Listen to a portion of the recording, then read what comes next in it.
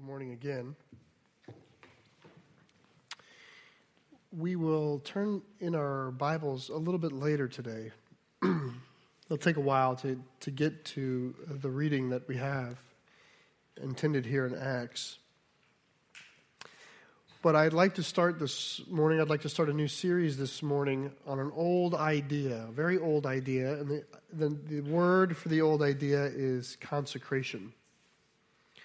I'd like to spend a few weeks talking about what it means, what consecrating something means, and how it may be relevant to us today. And there's a few reasons why I'm choosing to talk about this now.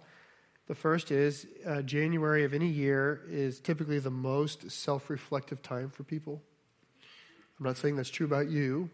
You might not care, but this is when many people make New Year's resolutions, think about the year, reflect on last year, look forward to this year. And consecration is an idea of purposing something for the Lord. So when someone is going to do something, in the Bible, consecration was something that would take place when they would do that thing for God. And I thought it would be something worth adding into our lives at this time of year. That was the first reason. And the second reason is because both of the campuses of our church, Wilmington and Hockessin, are on the threshold of doing something for the kingdom of God that's pretty significant. In Hockessin, we're going to build here and add on, and that's going to change us. We should assume that's going to change us, right? It's significant. It's strategic. And when you're going to step out into something that you know is going to change you, it's a moment when the word consecration should come to mind. In the same way, in Wilmington, 8 West 3rd Street, the space behind Loma there, we're going to be fitting that out and making that ours and growing into that and trying to grow the kingdom of God in that area and in our community there. And that's going to change us as well. We should expect that. It's going to form and forge our identity. There are things we do in life that don't matter that much. You know, you wake up in the morning and you are trying to decide, do you drink caffeinated coffee or decaffeinated coffee? Well, that choice doesn't matter. Your life's not really going to be different because of it. But there are those choices we make in life all along the way that there's no going back from. You know, you grow up, and do you go to college? Do you not go to college? What do you become? Do you marry that person? Do you get up and do you move to a new place? These are the sorts of things, the ones that mark the chapters of our lives. And those are the sorts of things that in the Word we find great opportunity of placing them before the Lord, of purposing, not just heading into these things with our intellect and our reason in the best sense of what the pluses and the minuses, but rather heading into them saying, Lord, may this be purposed for you. And so, hence, we're going to talk about consecration. It's an old word. It sounds a little stuffy to me. It sounds higher than my own existence. A little bit more formal. And it's a word that is built out of certain Hebrew words in the Old Testament. So consecrate, when you read the word consecrate in your Bible, behind it is one of several words, which in other places is translated in maybe a different way. So the first word that might mean consecrate is a word that would mean devoted. If something is devoted to the Lord, it's consecrated to the Lord. So there's times throughout the Old Testament in particular where the Lord would say, hey, when you do that, that's devoted to me. The Levites are devoted to me. They're consecrated to me. That's the thought. Another word you would find would be the phrase to set apart. To set something apart for the Lord, you're probably most used to hearing this word, holy. Holy is the one we most commonly use for set apart. If something's set apart, it's holy to the Lord. But that same word can mean consecrated. It's the same concept. To be set apart for God is to be consecrated to God. I'll give you an example here. This is from Leviticus chapter 11. Consecrate yourselves, therefore, and be holy, for I am holy. The same root Hebrew word is in consecrate and holy. So it's kadesh. It's some version of the Hebrew word kadesh, just consecrate. So, and holy and holy. They're all the same root word. It's just the translators are saying the act of making yourself holy, we're going to call that consecrate. The being holy, we're going to call holy. But you could also say, set apart yourselves, therefore, for the Lord, and be set apart, for I am set apart. That idea is what's present. A third word that lives in consecrated is the notion of separation, to separate something out for the Lord. So some of you may know in the Old Testament there was this vow you could take. It was called a Nazirite vow. And if you were a Hebrew and you wanted to separate yourself out for the Lord for a particular time, you might take a Nazirite vow. Samson was born as a Nazirite. He had to grow his hair out. He couldn't drink wine. He wasn't allowed to hang out with dead things. He was separated from those things. He was a Nazirite. The word separate in Hebrew is nazir. So a Nazirite is a separated one, is what it is. That is in consecration. And then the last idea that rolls up in consecration is the idea of ordaining something. When the priest is ordained, he's purposed for God, and that shows up in the concept of consecration. You can see how they're all connected. To be set apart and devoted to and separated from, separated for God and ordained to, they're all, can you feel that concept? That concept is consecration. You sang about it this morning, actually. There was a song we sang. It began, your love is devoted like a ring of solid gold. That is not a wedding ceremony, a consecration ceremony. It's devoted like a covenant of old. Right? It's a vow. Those ideas are present, just as you very much would see in a modern wedding ceremony of one person saying, I'm setting myself apart for this person. I'm separating myself for this person. I'm devoting myself for this person. I'm purposing myself for this person.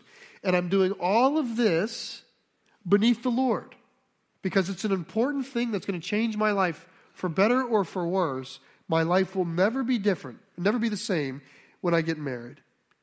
And I'm doing this in front of the Lord. It's a big consecration ceremony.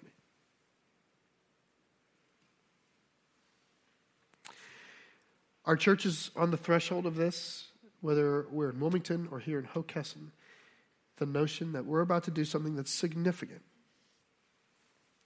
We're going to be different.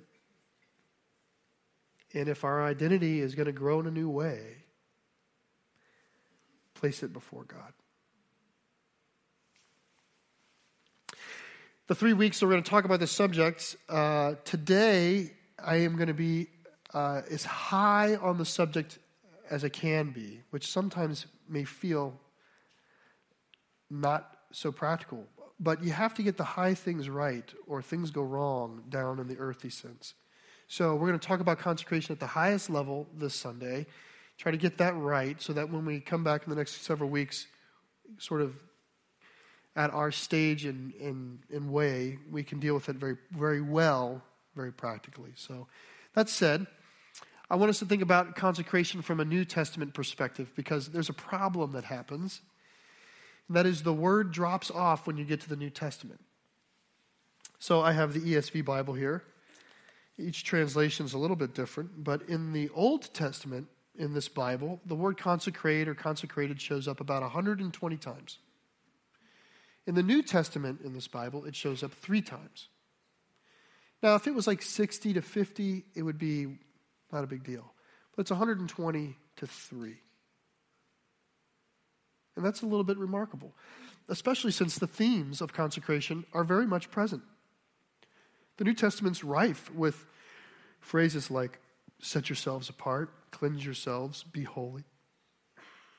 It's full of these notions of sanctifying ourselves for the Lord, of coming out, being a chosen people, answering a call, leaving and following. All of those things are in consecrate, and they're in the New Testament, but somehow the Word is not. And I think I want to show us why. I want us to think about, if we can think about the whole Bible and compare the Old Testament to the New Testament, which is it's not two different religions. It's the Hebrew faith before Christ to the Hebrew faith in light of Christ.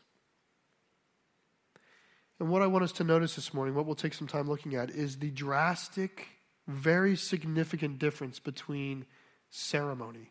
How unceremonial the New Testament is. New Testament Judaism is from Old Testament Judaism. I'll show you a few examples here. This is Exodus 19 coming up. This is a momentous time for Israel. They're at the foot of the mountain of God.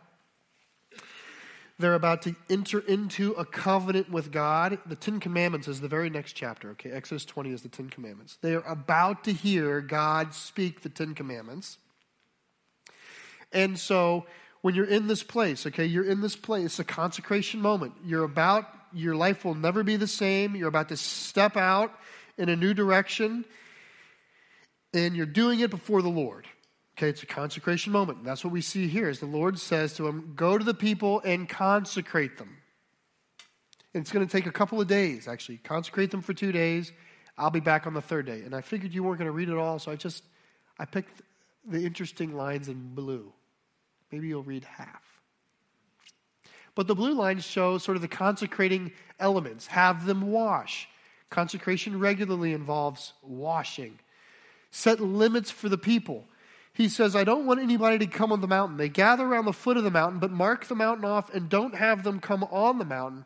And he goes so far as to say, if they come on the mountain, they die. You have to kill them. But you can't actually go on the mountain to kill them, because then you're in trouble also. So you have to throw a rock at them, or you have to shoot them with a bow. But they have to die. In other words, this is a fairly ceremonial. I know we don't think of those prohibitions as being ceremonial, but this is a fairly structured consecration moment. Very structured. In which Israel has to get this right if things are going to go right. Now think about that in comparison to the New Testament. Have we ever gathered around a mountain? Mount Cuba next Sunday. If it's warm enough, should we go gather there? Foot of Mount Cuba? I mean, what's our great consecration ceremony? We have a new covenant, do we not? We have a newer, better, greater covenant than this covenant. We have a fuller covenant than this covenant. What's the ceremony? Here's another example. Exodus 28 is a chapter on the robes of the priest. I know you've read this many times, but I put it up here for you again. The robes of the priest, the clothes the priestess is going to wear. What are they supposed to look like? Well, it matters to the Lord. In fact, you have to get it just right, or the priest is going to die. I want you to feel the level of ceremony in it, but this is just a few of the verses, but I pulled out again the sort of consecrating phrases of it. Holy garments that will make Aaron's garments consecrate. They will consecrate him for the priesthood, God says.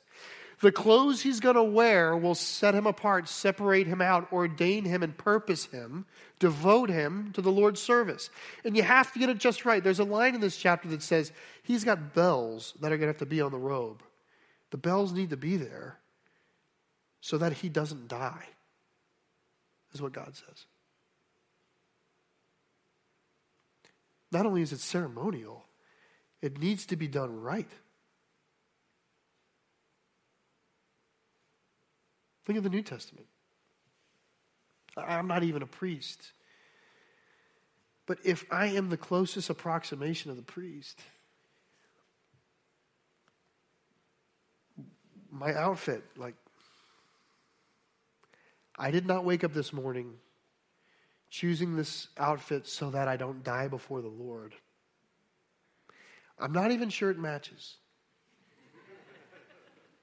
What I wear, I dress so as not to offend. I don't want to offend somebody who wishes I had a tie, so I wear an Oxford, and I don't want to offend the hipsters, so I don't wear a tie, but I wear something nice. You know what I mean? This innocuous is what I'm going for here. But it's not ceremonial. I mean, I wake up, I don't turn lights on, I reach up and hope I grab the shirt my wife set out for me. That's my ceremony. I put my shoes on when I get downstairs so I don't make noise. That's the ceremony for my dressing. I'm not even a priest. I mean, when you compare, it's the same faith. This is what I want you to appreciate. It is the same faith that before Jesus Christ was robed and adorned with ephods and breastplates and the right stones in the right place and the priesthood and all of this sort of thing. It was all there and it was all right. And in the same faith after Christ, no teaching on the dress and attire for the priesthood. Not one. Let me say it this way. No teaching on the priesthood. Unless we're talking about all of us. Here's another one. This passage here is the ordination of the priesthood. The very next chapter, Exodus 29. Whole chapter. I just pulled out the first several verses, first 9 or so verses. I want you to see there, consecrate something. You choose a ram without blemish. You wash. I want you to hear these themes. We're going to come back to these themes.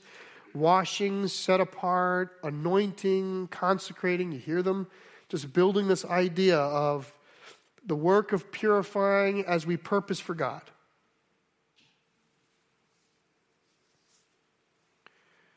For the ordination. This, by the way, this passage here, which is pretty detailed, is part of a chapter. I want to show you, here's a picture of the chapter. We're not going to read it all. This is the 29th chapter of Exodus. And what I showed you is about the first 5 lines. All of that is the process of properly ordaining Aaron and his sons, in which they need to get it just right lest he dies. In fact, Aaron's sons, Nadab and Abihu, a few days later, or weeks later, or not long after this, are doing the procedural ceremony of the tabernacle inappropriately, and God consumes them with fire. Told you. The ceremony matters. They must get it right. Same faith after Christ. Where is this? How do we ordain?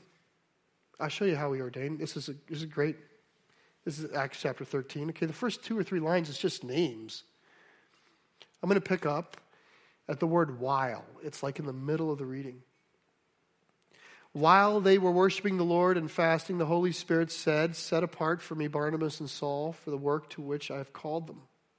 Then after fasting and praying, they laid hands on them and sent them off. That's the ceremony. I mean, this is not an insignificant moment, by the way. This is the commencement of the great missionary journeys of Paul, from which the letters of Galatians, Ephesians, Philippians, Colossians, 1st and 2nd Thessalonians, Romans, 1st and 2nd Corinthians, 1st and 2nd Timothy spawn out of this. All of those letters spawn out of this. What we would call Turkey is evangelized through this. Then Macedonia is evangelized through this. Then Greece is evangelized through this. Ultimately, Paul finds himself in Rome, and we think he made it to Spain through this. Paul is an apostle of Jesus Christ with the authority over the church to write and instruct. That was his commissioning service. A circle of friends in the faith praying and fasting before the Lord, where the Holy Spirit speaks and says, "So you need to send them." They lay hands on, they fast and pray, and he goes. Do you feel the disparity between the ceremony? High ceremony in the Hebrew faith before Jesus. Then Jesus comes, and it is almost the absence of ceremony. We see traces of ceremony. We still see the concepts of consecration. They're still there. If you saw the reading, they lay their hands on him, they fast and they pray, and they send him off. So the heart of consecration is still taking place, devoid of all of the ceremony. Think of Passover for a second. Chapters, and I'm enough slides, right? Chapters and chapters in the Old Testament about how to properly observe Passover. What to eat, where to eat, how to dress when you're eating it, what day to eat it on, what's the proper dates, when to start, when to stop, the Sabbaths on either side, the nature of the room, how it ought to be cleaned, with the ingredients in the meal, all of these sorts of things. The consequences if the wrong person's in the meal, or if someone misses the meal, or if you touch the wrong thing on the day of the meal, all of those things are present in the description of the ceremony of Passover to properly observe it in order to please the Lord. And Jesus Christ himself properly observes Passover as a good Jew, all the way up. And then he dies, he's resurrected, and out of Passover is born the Lord's Supper. And you know how much teaching we have about that? Almost nothing. We know they did it. We know they regularly did it. Plus like 2 or 3 other data points. I mean, in the church, sometimes we quibble, and I don't mean it in a bad way. Sometimes we discuss, should we do wine or grape juice, or do we have to do crackers? Could we do bread? Or should we drink from a big goblet, a chalice? Should we do it about a big wooden table? Should we do it as a meal? Should we not do it as a meal? All of those discussions, okay, those ceremonial discussions, which have their own place and space in a church, right? As long as they don't really matter that much, all of that good conversation can blind us to the fact that the real shocker is that we have almost no instruction about the Passover meal. Jesus Christ fulfilled the Passover meal, and what pops out on the back end is an unceremonial thing of which we have almost no details. Do it. Just do it. In remembrance of me. That's what we're told. When you do it, know why you do it. Not how to do it. Why you do it. There's a dearth of ceremony in the New Testament.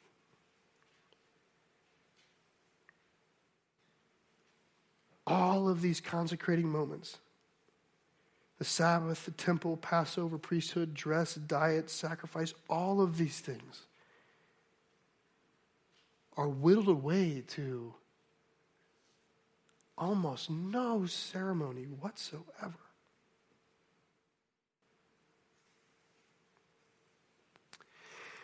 Now, my goal in observing the move from Old Testament carefulness in consecration is not to move to abject carelessness. It's to gain an appreciation for why is this happening. If we're going to talk about consecration, I think we really need to understand that. Otherwise, we risk becoming either ceremonial in a way that has discontinuity with our life in Christ, or not able to understand why would we would ever do anything like consecration because of Christ. And I think Acts 10 helps us with this. So I think this is a good time to turn to Acts chapter 10. So if you would do that.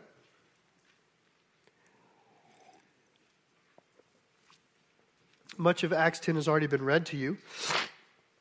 It's about Cornelius. Cornelius was a Gentile, meaning he was unclean, he was not consecrated to the Lord, according to the Jewish rites of consecration. He was unclean, he was uncircumcised, he was not a Jew. And yet his heart was after God. And that's what the scriptures clearly say, that his heart was after the Lord. He and his household, by the way, were zealous for the Lord in their heart. And their lives were known by the fruit. They had good fruit in their lives. They gave to the poor and did good things. And so the Lord comes to him in a vision. It comes to him through an angel and says, God's seen your goodness. God's seen how you fear him. So stand by. You're going to be visited by a really special person. Go and send for Peter. Okay, and so he does. Meanwhile, in Joppa, Peter has this trance. And then in this vision, he sees this blanket.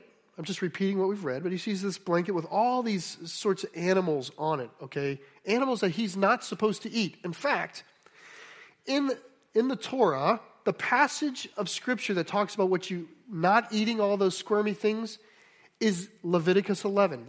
In the middle of it was that passage you saw. Consecrate yourselves and be holy as I am holy. That is smack dab in the middle of the instruction against eating things that squirm. Don't eat things that have lots of legs. And don't eat four-legged things that squirm like lizards. Don't do it. So in his trance, when the Lord is saying, eat these things, I mean, his objection is coming right out of the midst of the chapter that says, consecrate yourself, be holy as I'm holy. Lord, I've never done this. My whole life I've been separated for you, set apart for you, devoted to you, purposed for you. Why would I eat these things? To which God says, do not call unclean that which I have made clean. He wakes up. Bing, bong. Here's the doorbell. Off to Cornelius. Now I'm going to pick up in the 34th verse. And really 34 through 42, it doesn't pertain so much to the subject of consecration, but it is the good news of Jesus Christ. And I just want to start the year off. I want you to hear a sermon of Peter on the hope we have in Jesus. And then so this is a brief but important aside, okay? He gets to Cornelius' house. Cornelius opens the door, and Peter starts to talk. So Peter opened his mouth and said, truly I understand that God shows no partiality, but in every nation, anyone who fears him and does what is right is acceptable to him. As for the word that has been sent to Israel, as for the word that he sent to Israel, preaching the good news of the peace through Jesus Christ, he is Lord of all. You yourselves know what happened throughout all Judea, beginning from Galilee after the baptism that John proclaimed, how God anointed Jesus of Nazareth with the Holy Spirit and with power. He went about doing good and healing all who were oppressed by the devil, for God was with him. And we are witnesses of all that he did, both in the country of the Jews and in Jerusalem. They put him to death by hanging him on a tree, but God raised him on the third day and made him to appear, not to all the people, but to us, who had been chosen by God as witnesses, who ate and drank with him after he rose from the dead. And he commanded us to preach to the people and to testify that he is the anointed, the one appointed by God to be judge of the living and the dead.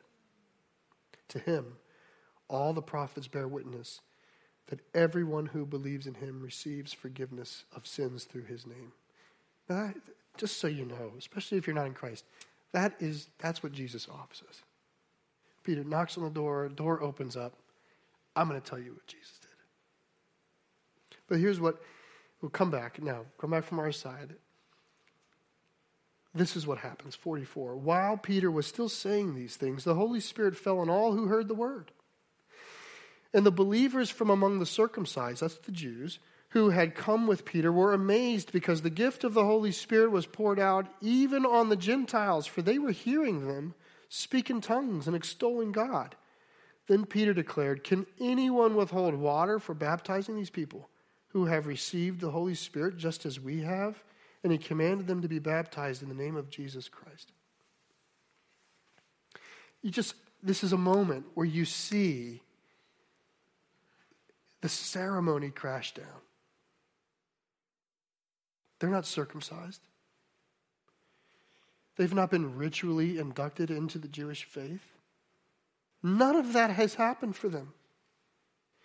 And through a trance, through a vision that Peter sees, the Lord says to him, all the things, all the high consecrating ceremony that Peter's come to trust in as what, like, I've got it right, Lord. That's what means I'm right with you. Well, how can I do this? I'm trying to be right with you. All of that ceremony, that consecrating ceremony that has been part of Peter's life, the Lord tears down.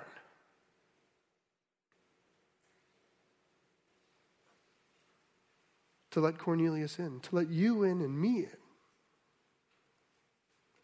Do not call unclean what he has made clean.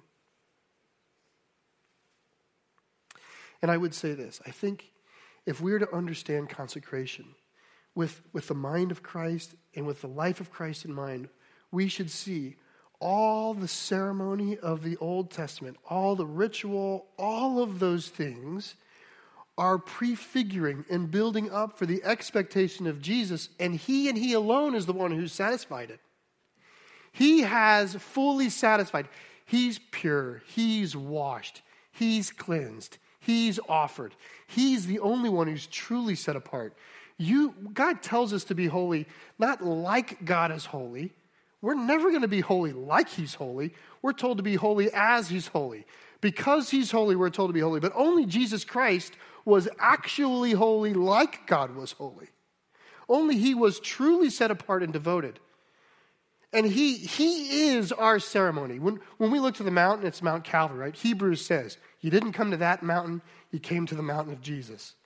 It's a new ceremony and a new hope. He's all of that consecrating ceremony. So that inside of Christ, we have this unceremonial comfort of making sure we remember the reasons. It's not as though there's no consecration in Christ. In fact, right here, Cornelius gets baptized. That's a consecrating ceremony. It's washing, it's devoting, it's setting apart. When you get baptized, what you're saying is I'm setting my life apart for God. My life is now purposed for his will. That's what it is. It's a consecration ceremony. But we don't have to worry about getting the ceremony just right. He died on the cross and raised from the tomb just right.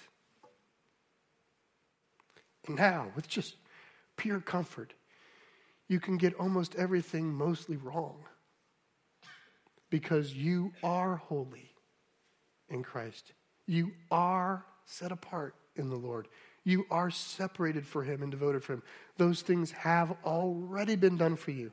And as we try to get practical, right, in the next coming weeks, as we're going to talk practically about consecration, what I want to protect us from is feeling like, oh, I want to consecrate this moment. I need to get this just right. You don't. You don't got to figure what's the right special words or what's the right setting or do I have to light candles or you don't have to worry about the ceremony.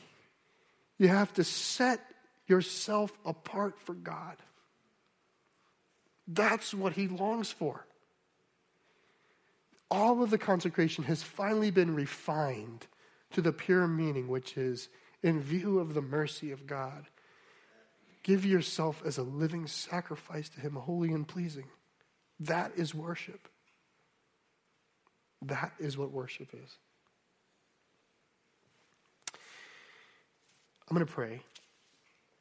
And as I pray, I'm going to first start. I'm going to pray for those who are consecrated in Christ already. Those who are in Christ, that we would not lose sight of why.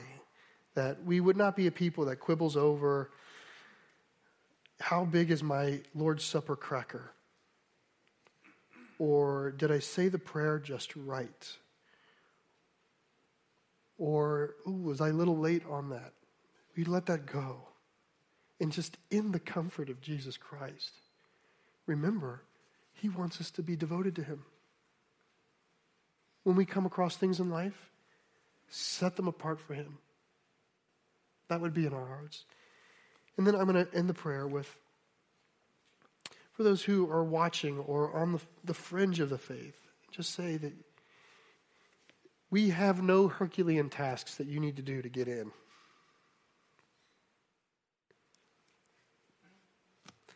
God has come to you and has done everything so that you can reach out to him in faith. Let's pray. Lord Jesus, we come to you, recognizing that your Son, that Jesus himself bore on his shoulders the burden of perfection. He did everything well and good and just right. And Father, while we seek to live like him, Lord, we're not competing. We know that the benchmark is not perfection, but is faithfulness, that we continue long after him, long after you, Lord. And I pray that's my prayer this morning for our fellowship, that those of us in Christ would pursue you in the comfort of Christ, at peace with what he's done, already made holy. And I pray, Lord, this would be a great banner of welcome, a great banner of invitation to the whole world, those outside of you who would see people who are at peace with you, growing in you, Lord, and that they would be invited in the very same way. We pray this, Lord, in Jesus' name, amen.